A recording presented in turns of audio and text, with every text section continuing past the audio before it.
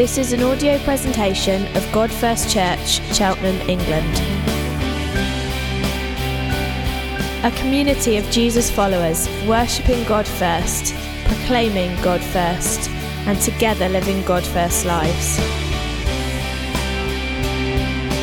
For more information, visit our website at godfirst.org.uk.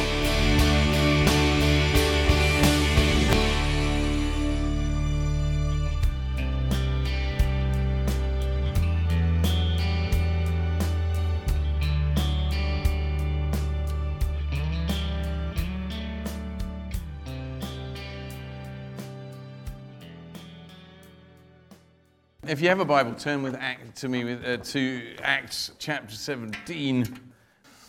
So verse 16, Acts chapter 17 and verse 16 says this. While Paul was waiting for them in Athens, so he's not supposed to be starting yet, he's just waiting for the other guys to arrive. While Paul was waiting for them in Athens, he was deeply troubled by all the idols he saw everywhere in the city. He went to the synagogue to reason with the Jews and the God-fearing Gentiles, and he spoke daily in the public square to all who happened to be there.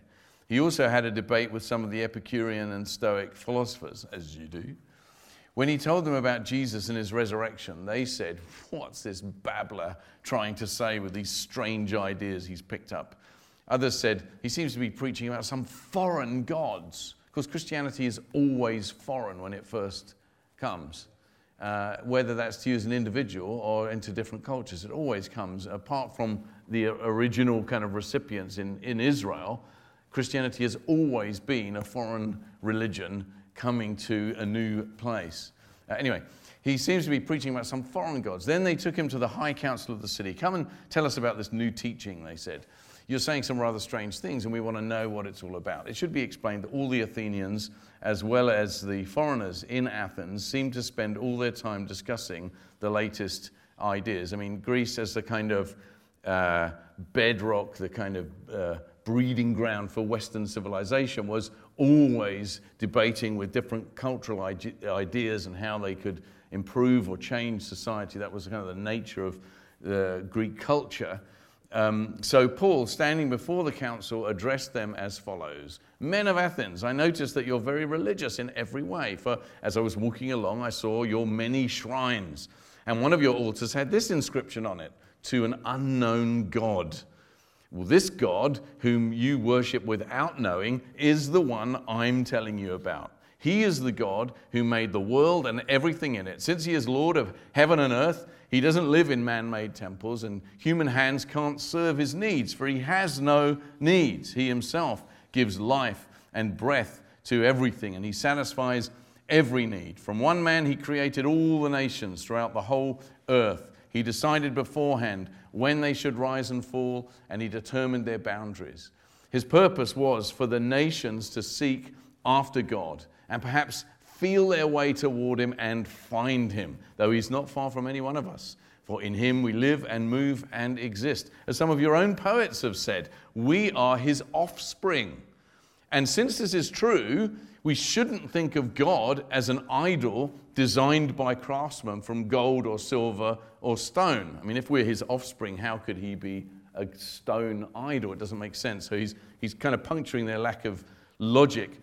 God overlooked people's ignorance about these things in earlier times, but now he commands everyone everywhere to repent of their sins and turn to him, for he has set a day for judging the world with justice by the man he's appointed, and he proved to everyone who this is by raising him from the dead. He's talking about Christ, of course. When they heard Paul speak about the resurrection of the dead, some laughed in contempt, but others said, "We want to hear more about this later." That ended Paul's discussion with them, but some joined him and became believers. Among them were Dionysius, a member of the council, a woman named Damaris, and others with them. Pretty cool.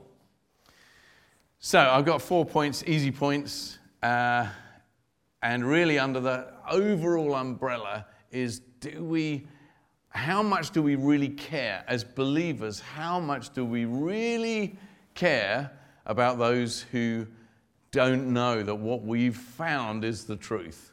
And that's essentially the kind of central single thrust of the message, but I've broken it into 4 points. The first one is this: are you concerned? So the English translations describe Paul's reaction in Athens variously as distressed, or deeply troubled, or provoked within himself, or stirred. Now, whenever I speak to believers, I'm sure this is true of you, they will always express a desire to want to communicate effectively, winsomely, appropriately, the good news of Jesus. All believers really would want to share the truth that they found, the joy that they've discovered in Christ. That's never really not there, the idea that, no, we mustn't tell anyone about this secret that we found. We must keep it hidden. No one's doing that. But we find ourselves facing a number of different challenges. Now, before I came, I asked for a number of different leaders and so on in the church here to fill out, I can't remember how many questions, it was like a 35-question questionnaire. Was it 35 or something like that? It used to be 50. I was nice to you. Yeah, it just took me so long to go through all the answers that I just thought, I've got to cut this down.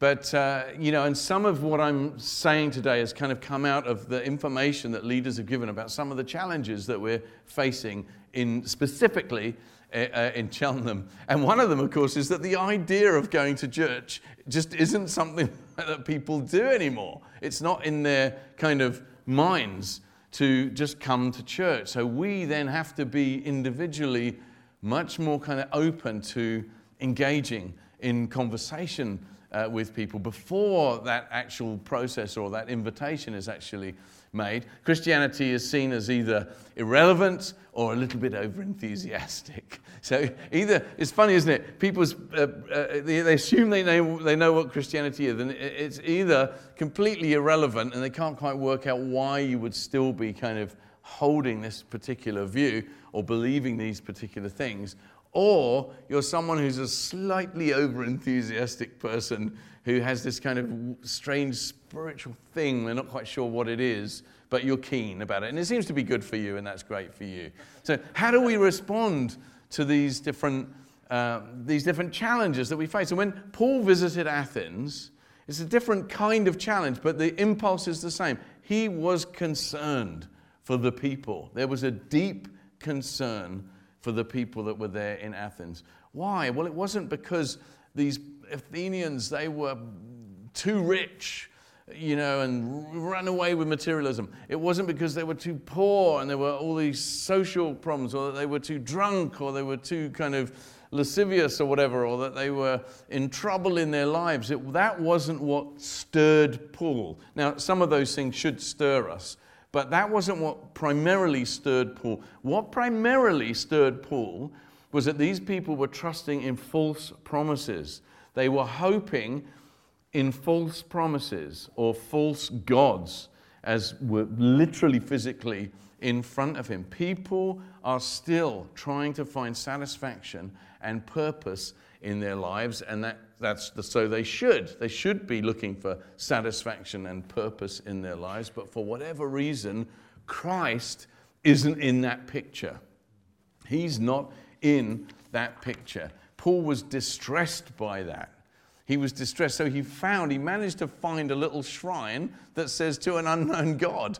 That was the crack in the door that enabled him to actually proclaim Christ. And let me just ask you, how distressed are you? How challenged? How do you feel about that? We tend to kind of think, well, it's ordinary, it's normal. It's kind of, I feel more sorry for Christians. We tend to feel like, well, actually, that's normal life. Paul had something additional.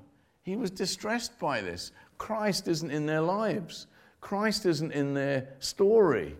And that bothered him. And he took action. And in one sense, he was responding to what he saw. We can see that by his argument. He connects his argument to what he saw. But his approach, and the Christian approach generally, and this is really important for you and I, is that he initiated the evangelistic moment. He didn't stand there and kind of somehow wait for others to start the conversation. He started the conversation with those who had no interest whatsoever, never even heard the message that he was going to bring to them. That is a basic Christian principle.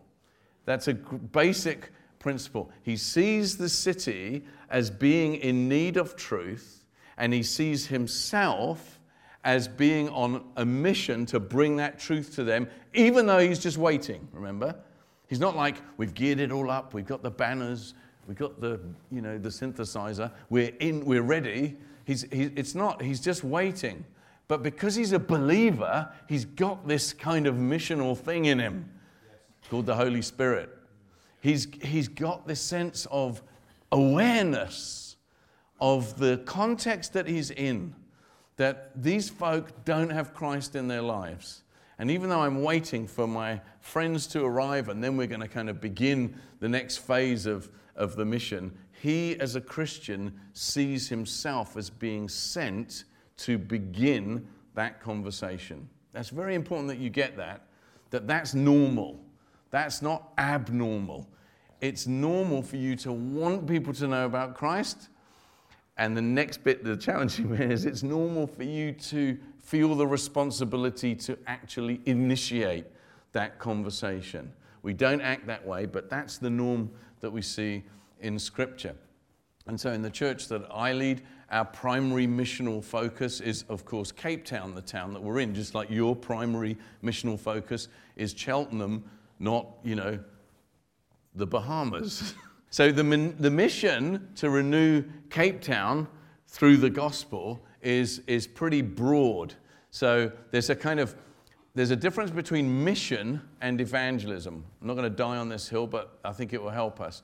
The mission that we're on to reach Cheltenham, say, includes evangelism, but is bigger than evangelism. It's more than evangelism. It includes serving the poor. It includes being concerned about housing. According to some of the surveys, it includes parking and the state of the roads. And these are big issues for you in Cheltenham, and I'm here to help. Not. It includes trying to engage in the business life of the church, in the arts and family life, and all of these different things. So I'm trying to develop a distinction in our thinking between mission and evangelism, just to help us clarify. Mission is the advance of the kingdom in every area of life, engaging in and influencing the life of our town at every level, spiritually, socially, culturally. It's a broad kind of brief. Don't get confused, because you could be doing lots of things that are missional and think you're being evangelistic and can't understand why the growth isn't happening. But evangelism is different from that. Evangelism is directly telling people about Jesus. Yeah? That it's actually talking about who Jesus is, what Jesus did, and why you need to respond to that message. That's what evangelism is. Mission is broader than that. Mission is the whole context in which we live until we either die or Jesus comes again. So mission is the overarching context for all of life. Evangelism is a vital part of that. I don't know if that helps you, but the power to bring change, therefore, is in that gospel message itself. So Paul, he turns up. He's not got a band, he's not got a team, all he's got is the message itself. And he is crazy enough to believe that the message communicated could actually turn someone from a position of hostility into a believer. The church historically has always believed that. Our generation is a little bit nervous of whether that's true or not. We kind of majored on the other stuff, and we're not so sure. Well, I'm not sure if that person would receive this. That's not initiating the conversation.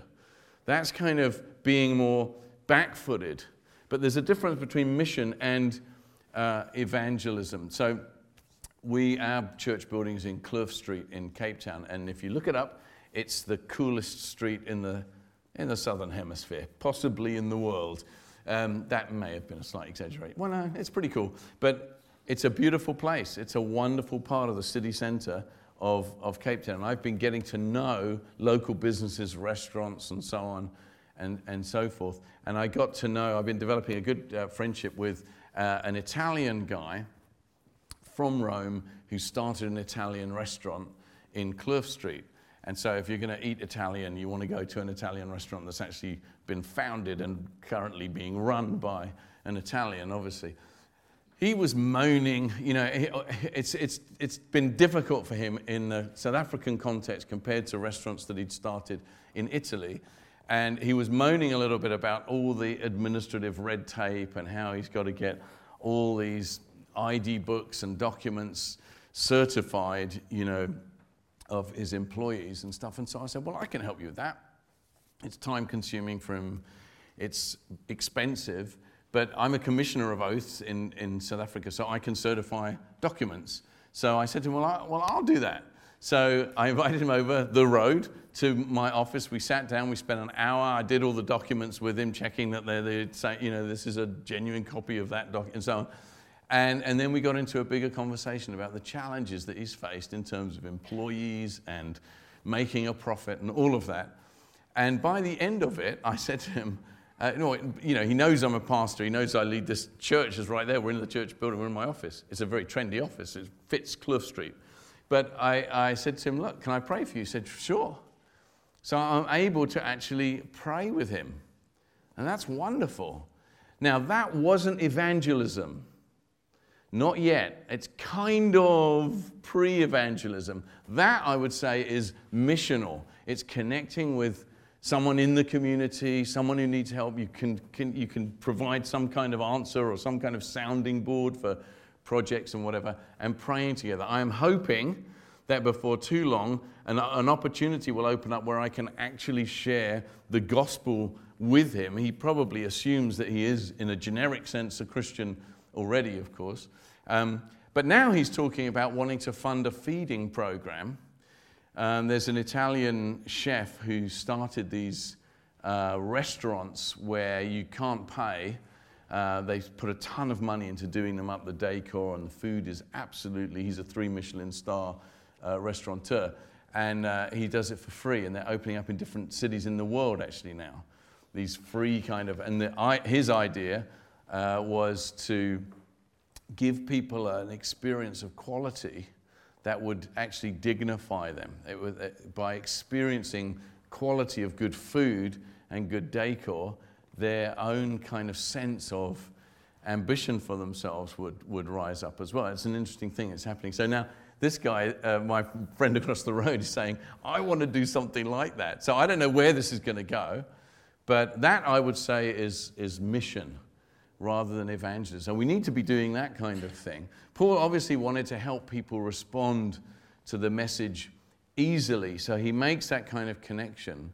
But the impulse for direct, overt conversation came from Paul. It didn't come from the people that he was standing before. William Booth and the Salvation Army in the 1800s, they launched these new, essentially we call them church plants, right across Britain and then across the world. And he said, when they sent a couple into a little team into a new town, don't tell me your city's too hard or the people aren't interested, that they won't pay attention to you. Get their attention. That was his advice. And if you read some of the history of the Salvation Army, you'll read some of the crazy antics they got up to try and get the message across to people. They saw that it was their responsibility to communicate to the people. They weren't passively waiting for some additional thing to happen. So there's lots of crazy ideas, like they carry a coffin through the street and get a big crowd following the coffin, and then the lid would burst off the top, the guy would jump out and start preaching about the reality of the resurrection. There's lots of things like that. Absolutely any idea that they could use. Jesus said, as the Father has sent me, so I send you. That is, the initiative is coming from God, the initiative is coming from Jesus, and the initiative needs to be coming from us. So the principle is spiritual life comes from the outside. It's a breaking in, it's an intervention from God's side. Spurgeon said in his brilliant book, The Soul Winner, he says, we're sent to raise the dead. We're not waiting for signs of life from the dead as a trigger or a prompt to take action. Spurgeon believed, and he, remember, was arguably, along with William Booth, the most successful church planter and church growth, he just saw himself as a preacher of the gospel, person of his day. He's saying we're not waiting for signs of life from those who are dead in their trespasses and sins. We are sent to raise the dead. That's our job. And I'll come to this as the fourth point, we'll get to it, is that the message itself, we have to start believing that the message itself has power. That it's not just about whether you were completely perfect in the way you welcomed someone into your home or you conversed with them, because you're not completely perfect, you're going to mess it up, you're going to be mistakes. It's whether the message or not is powerful. And you might say, okay, listen, Paul in Athens, all right, he was bold, extraordinarily gifted. So was Spurgeon. So was William Booth. These are all exceptions. Well, the answer to that, in my opinion, isn't this whole Christian thing about following Jesus? Isn't it about serving others? Isn't it about discipleship? Isn't this whole topic that we're looking at today a discipleship issue? Christian discipleship is about becoming more like Jesus, yes? It's about your life being more aligned with Christ's. It's not going your own way. You've been yoked together with Christ. So whereas before you'd pull in this direction, you do what you want, now you're saying, no, I'm living a new life. I'm a follower of Christ. I'm yoked to him. I'm going to follow him. Well, listen to this. This is a brilliant discipleship promise from Jesus. Follow me. Good. Follow me. Yeah. And I will make you fishers of men. Nice discipleship promise. Follow me and I will make you fishers of men. That's not a promise about a personality type. That's not a promise about gifting. That's just about what Christian discipleship, that's about serving. Most of us think, well, how many people have I led to the Lord? None. So evangelism isn't my thing. It's just not my thing. It's not what I'm gifted at. So I will kind of find other ways to serve. It's good to be serving in the life of the church. But with this promise, Jesus is clearly saying that he will make those who follow him, he will fashion them into fishers of men, which means basically those who draw people to Christ.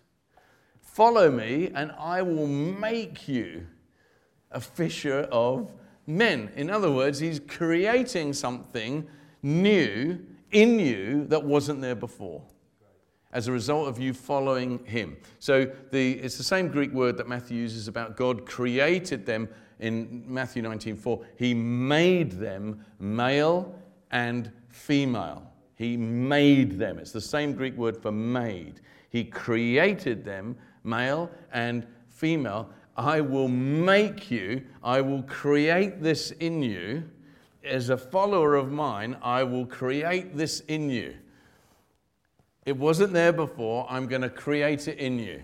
So I want to say to a promise like that, it's a discipleship promise, I want to say, yes, Lord, like Mary did, let it be to me according to your word. Yes.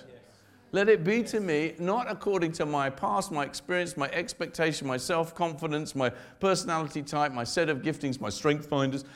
Let it not be according to me, to any of that. Let it be according to me, according to your word. Let it be according to your word in me. Mary said that. Yes. God was about to create something absolutely brand new in human history in Mary, and her response was, let it be to me according to your word. I will make you, follow me, and I will make you fishers of men. But we get hooked on this personality type thing. does that mean I'm going to become someone who doesn't mind kind of slightly rudely interrupting conversations to talk about God now? I don't want to do that. I don't want to become that slightly awkward, socially clumsy person who but somehow gets away with it but doesn't have many friends. I don't want to be a Christian extrovert. I'm not that. I'm not going to wear a thing or carry or whatever it is. I'm not going to do. I'm not going to. No. Jesus isn't saying I'm going to force you to become someone that you're not in some kind of inauthentic way. Follow me and I will make you. It's you. It's your personality and your gifting and your style and your story and your experience and in your life. He's going to make you someone who becomes a fisher of men, someone who can draw others. And then I mentioned the gift of evangelism. This is a red herring. I don't have that gift because I haven't led. We think witnessing is a gifting issue. It's not a gifting issue. In 2009, the Barna organization did a study on spiritual gifts, and it showed that only 1% of the church in America, according to their sample, felt they had the gift of evangelism. And they were really concerned about it. What does this mean for the future of the church? Only 1% of the American church has the gift of evangelism. Where's it going? It's not going to go anywhere. It's not going to go into the world. It's going to be a problem. And they were really concerned about that. But they shouldn't have been. They shouldn't have been concerned about that at all. And the reason that they shouldn't have been concerned that only 1% of the church said, I've got the gift of evangelism, it's an easy answer. It's because there's no such thing as the gift of evangelism. It's not listed as a gift anywhere. There isn't a gift of evangelism. It's the wrong question. The right question is, are you a witness? Are you a witness? That's the right question. And that's a question that every single one of us who is a Christian here can answer. The answer is, yes, I am a witness. I'm either a good one that's learning to be a fisher of men and drawing people to Christ, or I'm a silent one, silent but deadly, who isn't intentionally drawing people to Christ, and we don't know what kind of aroma is coming off of them. Or we're a bad one. I don't know why I shouldn't have said that. Or you're a bad witness, and you're putting people off. But either way, you're a good one, a silent one, or a bad one, you're a witness. That's the right question. We're called upon to be witnesses, however you may be gifted. If someone said to you, I don't come to the worship time. I appreciate all of this and everything, but I don't come to the worship time.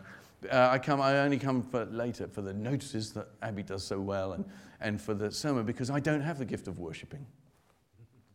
That's absurd. I don't have the gift of worshipping. Sorry, I'm just not going to participate.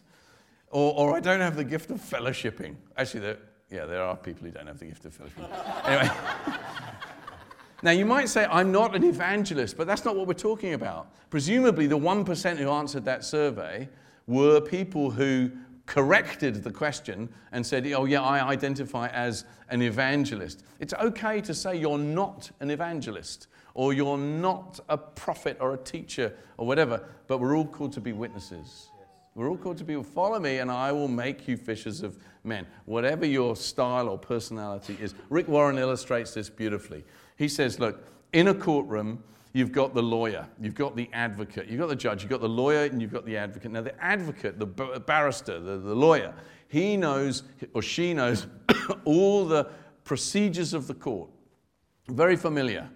And knows all the kind of internal processes, tricks of the trade, when to raise an objection, when not to, what's admissible, all of that. They know all of that. And there are some evangelists who are like that. They can answer these difficult questions, and none of it's fresh and new to them. They've considered these things. They've managed to hold these things in their minds, and that's that kind of evangelist. But there's someone else in a court case who can swing the case absolutely. It could be going completely in this direction, and this person comes in, gives their testimony, and the whole case can be shifted. And that's a credible witness. Yeah. And what does a witness do? I mean, does a witness need to know all about the court processes and the precedents, the previous legal precedents that were made in similar cases and similar things before? No. The witness just comes in and says what they heard, what they saw, what they experienced. They just tell what they know. That's it. but a credible witness can change the outcome radically, powerfully. And your witness, your story is admissible evidence. Oh no, I don't know all the things, the ins and outs and all these answers to this. No. Your story is admissible evidence as someone is considering whether or not this could be true. So don't wipe yourself off. Write yourself off. We are all potentially fishers of men. We can do this. Yes. We can actually do this without undergoing a strange personality change. So Paul was concerned, he was distressed, he was acting. That was my first question. Are you concerned? Second question, are you engaging with people? Verse 17, he begins to reason with them. He spoke daily with them. He starts debating and conversing. He's supposed to be waiting, but he can't help himself. He's already actually engaging. So his concern moves to action. Now, there are numbers of different things that we as churches and as church leaders can do to kind of facilitate this, make this easier for everyone. And again, you don't necessarily, and some of these are less directly evangelistic and some are more evangelistic, but for example, book clubs are something that, things that particularly our women at Jubilee have been involved in for many different years. Maybe you start your own book club. Maybe you join a book club and there's only 2 of you or 3 of you who are believers in that book club, but you're immediately engaging with people around the issues of the day. And of course, if you're in somebody else's book club, and this actually happened quite a long time ago now, though, when 50 Shades of Grey came out, the suggestion was made in this one particular women's book club, let's do 50 Shades of Grey. So the challenge that our Christian women had, there were a couple of our women in that group was, what do we do now? Do we not participate? And there was quite strong views about this. No, you shouldn't participate. You shouldn't read it. You shouldn't. But there was another view, which is, hold on a second, even though you might not want to read the book itself, do you really want to withdraw the Christian perspective on how relationships should work from that discussion? You see? Now, you don't ever really need to face those issues. You can just be an armchair critic until you're in the situation. But if you're engaging with people and with their lives, there will be issues that come up that you need to... Now, I'm not suggesting you go and read 50 Shades of Grey. I haven't read it. But you'll be pleased to know I have not read it. But, these are some of the issues that need to be talked through, And so you'd have to... There's different perspectives. Or Beth Moore does these fantastic Bible studies. And again, our women have done these brilliant Bible studies in their homes. And non-believers have come along. Part of the thing that came up in the surveys quite a lot was the need for marriage, a marriage course of some kind. Well, we've run 3 marriage courses. We've taken in total 150 different couples through the marriage course that's done by the Alpha. Except we did all the talks live. We got different people to do the talks, and we had different people to kind of interview couples around particular issues. So it was all live rather than just watching videos.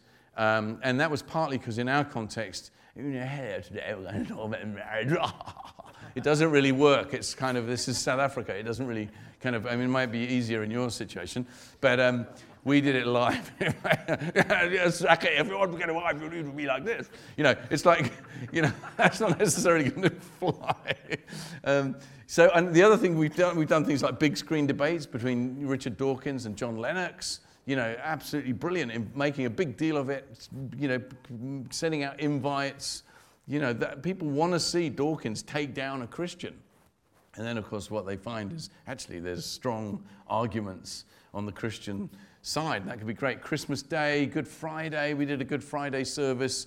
After years of not doing anything, we finally did one. And I hired in this classical quartet, and we did these readings from C.S. Lewis and T.S. Eliot and Jared Manley Hopkins, interspersed with short classical pieces, a little bit of Bach, a bit of Vivaldi. It was fantastic. We had loads and loads of people come to that. So, again, Cheltenham Literary Festival, next year, maybe you could think of something creative, become part of it. Rather than it just kind of interrupting what you're doing as a church, why not kind of somehow try and get involved in a way, or put something on, or invite speakers in.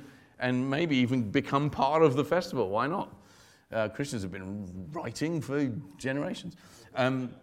But yeah, after dinner speaker, we did that on Thursday. We did an art exhibition and a literary event combined last year, in September last year.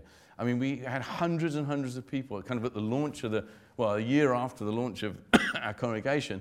And I mean, again, hundreds and hundreds of people came. So if you do things well, you know, Sundays, again, these are easy invite things that church can do, that you can. And it doesn't all need to be run by the leaders. You know, there can be different gifts coming into the process and pulling weight and, you know, doing stuff. Loads of different ideas. There's different Sundays. We took 10 Sundays, 10 objections, 10 minutes per objection. We just went through the whole thing, chucked them on YouTube. One of the most famous saxophonists in South Africa, who we had also got to know just because of attending the jazz kind of scene in Cape Town. He saw the first one on YouTube and he said, right, I'm going to that church for these 10 weeks to hear all these different, you know, can you prove God exists, and what about suffering, and what about science, and, you know, is the Bible reliable, and aren't there contradictions, and all those kinds of questions. He really enjoyed all of that. But are you engaging personally? That's kind of church stuff. What about you? What are people's concerns? Are you engaging with them? What about the business leaders? What's happening? Paul spoke daily. Are you speaking? Paul was confident, wasn't he, in this context? He looks like he knows what he's doing. He doesn't say to himself, well, you know, I'm from a small nation. I'm in, you know, a little town there. It's a small kind of religion. It's very kind of closed in Judaism. I'm not sure. But no, he gets into Athens and he's shoulder to shoulder. He's prepared. He's ready. Now, maybe you do need to do a bit of reading that isn't just about, you know, your own devotional life with Christ, but is dealing with some of the objections that people have towards the Christian faith. There's a book by, I forget his name now. It's called Questions That Christians Hope No One Will Ask. Mark Mittelberg and someone else. It's a great introduction. And again, you don't have to stuff your brain through with all the answers to try, but maybe just getting a little bit more familiar with some of the objections that people have would help you. It won't hurt you anyway, that's for sure. So are you concerned? Are you engaging? Thirdly, are you relevant? So Paul seems to be knowledgeable. He seems to know his stuff. He's not a novice when it comes to the leading ideas of his day. He's not taken by surprise. He's not so wrapped up in the Christian subculture that he can't actually relate to the outside world. That's really important. He's comfortable entering both the synagogue and then going into the public square, it says, and debating with Greek philosophers, which is not for the faint-hearted. He quickly grasps the context that he's in, and he works within that. And understanding context is really, really important, because something that works in New York or Cape Town or London might not work in Cheltenham. So you've really got to, you know, connect with the folk that you live amongst and think through, how can I be relevant to folk here? One of the problems in the past, I think, is we went to big conferences that were about global mission, and we kind of tried in a mini way to reproduce something of that in the local churches. But for your neighbor just wandering in, it's like, you know, what is this? So we need to think of the context that we're in. I deliberately try and read as widely as I can. I want to read the latest and the strongest objections to the Christian faith that I can. I want my kids to be absolutely ready to answer any objection that we said to our kids, we want the dinner table to be the place where you first hear this strong objection, not the lecture hall when you get to university. When suddenly the person who you've now invested with authority, which should only be in their field of expertise, because it doesn't always stay there, but it should only be, that's the authority you give them, is only in that field. And then they kind of throw a whew over this side. It's the first time you've heard the objection. You're thinking, whoa, whoa, whoa. No. We want the family dinner table to be the place where we've thought through these questions. And so I think maybe we need to be upskilled, to use an American term, more and more in terms of directly connecting with where people are at. And you don't have to be a keen reader to be able to do that, by the way. So some of us love to read, others aren't readers. Well, just talk to people. Just talk to people. Ask them questions. What do they believe? How do they come to that belief? Why do they think that? If you keep asking people questions, people love to talk about themselves. I spent the whole of Thursday evening talking about myself, and it was great fun. People love to talk about themselves and their lives and all of that, and you can make a connection there. You can work it out. People love talking, so ask God to help you initiate conversations. Paul was concerned, engaging with people, relevant, and finally, which I come back to a point I made right at the beginning, are you confident in the gospel itself, that it can produce results? So Paul was winsome, but he was also authentic. He wanted to win people. He wanted to become connected in that friendly way, but he also doesn't soften the message. Verse 30, he says, God overlooked people's ignorance about these things in earlier times, but now he commands everyone everywhere to repent of their sins and turn to him. So he connects with them, he connects with the context, he connects with their way of thinking, he quotes their poetry. If you want to find out the guts of a culture, you go to the poets, obviously. He connects to the poetry, and then he preaches the gospel into that. So he's built this bridge. I mean, the challenge for some of the great apologists is they love the contextualization and they love the literary stuff and they love the connecting, but they wouldn't go right across the bridge to say, and judgment and sin and righteousness in Christ and repentance, which is what Paul does. We need to be confident, like Paul is, in the gospel itself, that we are confidently saying to our culture, hey, Jesus is the answer. As Abby said right at the beginning, Jesus, fully God, fully man, born into history. An intervention from God's side took place because we needed rescuing. We can't work off our sins. We can't, through ritual, cleanse ourselves. Only the blood of Jesus cleanses us from all sin. So it's not the passage of time or the fact that you acted out of character or any other mitigating circumstance that somehow erases the stain of sin that's in the soul. Only the blood of Christ can cleanse that stain. Come now, says the Lord, let's reason together. Though your sins are like scarlet, they will be as white as snow. He can wash away all the nonsense and the silliness and the foolishness, the sin that we've done. And he does that by sending this perfect Jesus. Not an ordinary man who, like the rest of us, men and women, have sinned, but a perfect man, a God-man. He never sinned. He lived a perfect, morally pure life. And then, as a deliberate sacrifice and exchange, he dies on the cross in our place. Our sins are put upon him. He who knew no sin became sin for us. Somehow our sins are placed upon him. And in the moment that he dies, the punishment for our sin is meted out, is poured out. The wrath of God is poured out upon Christ and not upon us. And if we recognize that that's true, if we believe in the Lord Jesus, we turn from our sin and put our trust in him, we repent and believe, God says you're forgiven. You're so forgiven that you can come to heaven. You're so forgiven in that moment that the Holy Spirit can come into you. He can actually change you from the inside out. Something that would be unthinkable for the Holy Spirit to do. The Holy Spirit believes in justification by faith. As soon as you believe, the Holy Spirit can enter into your life and you'll be born again. You'll be born. That's why Jesus used that term, born again. It's like a brand new thing happens to you. And it's what every soul wants without knowing it. Like these Athenians, they've got all their false hopes in all these they've got all their hopes in all these false promises, but none of it satisfies, ever really, truly satisfies. Temporary satisfaction, but not lasting satisfaction. Jesus said, if any man is thirsty, let him come to me and drink. And out of his innermost being will flow rivers of living water. Satisfaction. Fantastic. Absolutely fantastic. That's what we're proclaiming to people. That's what we're telling. And with Paul, it was mixed results.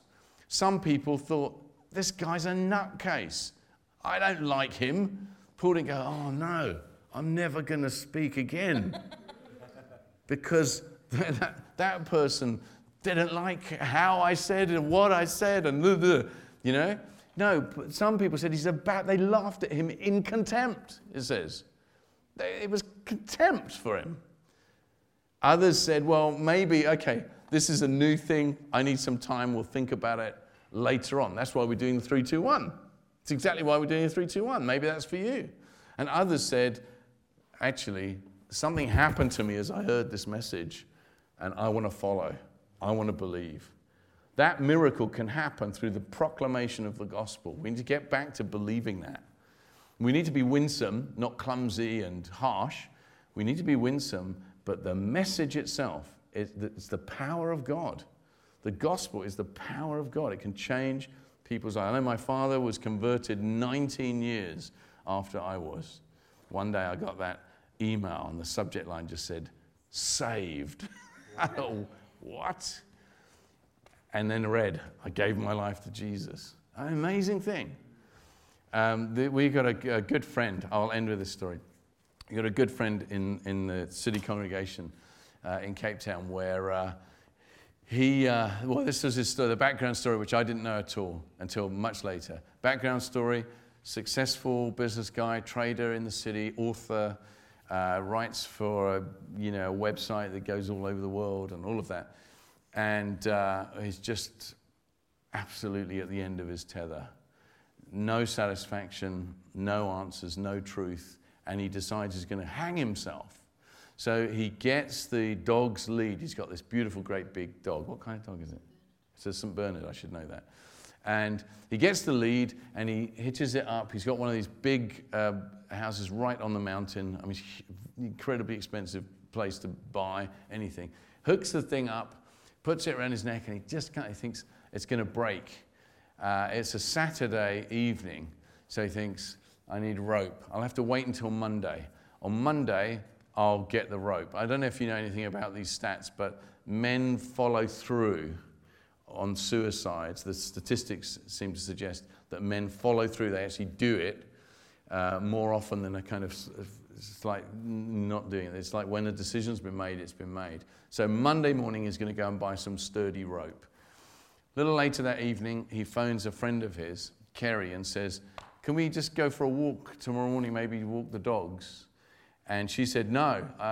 She says, I'd like to talk. She said, no, I go to church on a Sunday morning. So proud of her when she said that.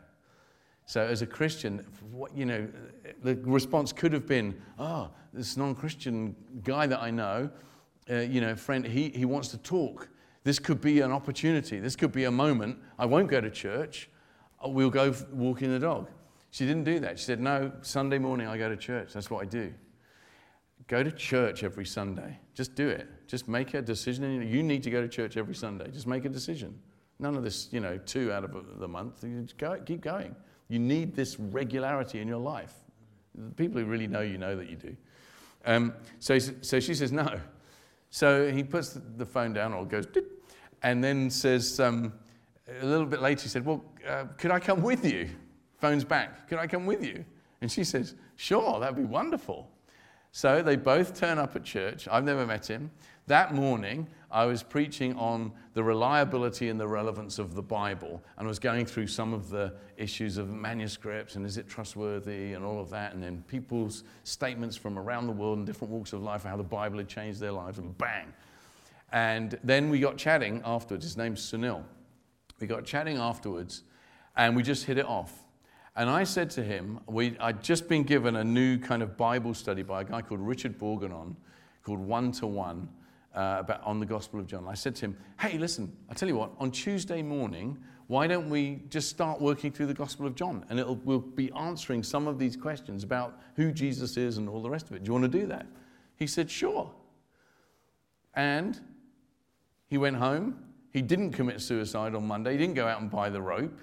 And for 7 months, we met every Tuesday morning at 9:30 or 10. 7 months into that, every Tuesday, just about every Tuesday, he gave his life to Christ. Brilliant. Absolutely wonderful. He's baptized. We still meet every Tuesday. We're now working through Grudem's Bible doctrine or whatever it's called, which is great. Absolutely radically saved.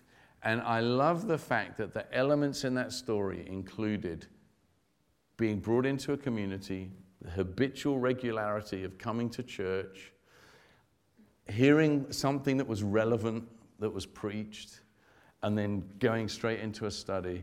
This could happen. We think these guys they're doing so well in their lives. You'd think that. But inside it was turmoil. It was turmoil. So my question to you is, are you concerned about people as you look around? Are you concerned? Are you engaging with them? Are you relevant in your engagement? And are you confident that the gospel message can actually bring the change? Not you and your personality, but the message itself, the word of God, which is living and active and can do its work in people. And so I want to leave you with those 4 questions as a challenge. Amen?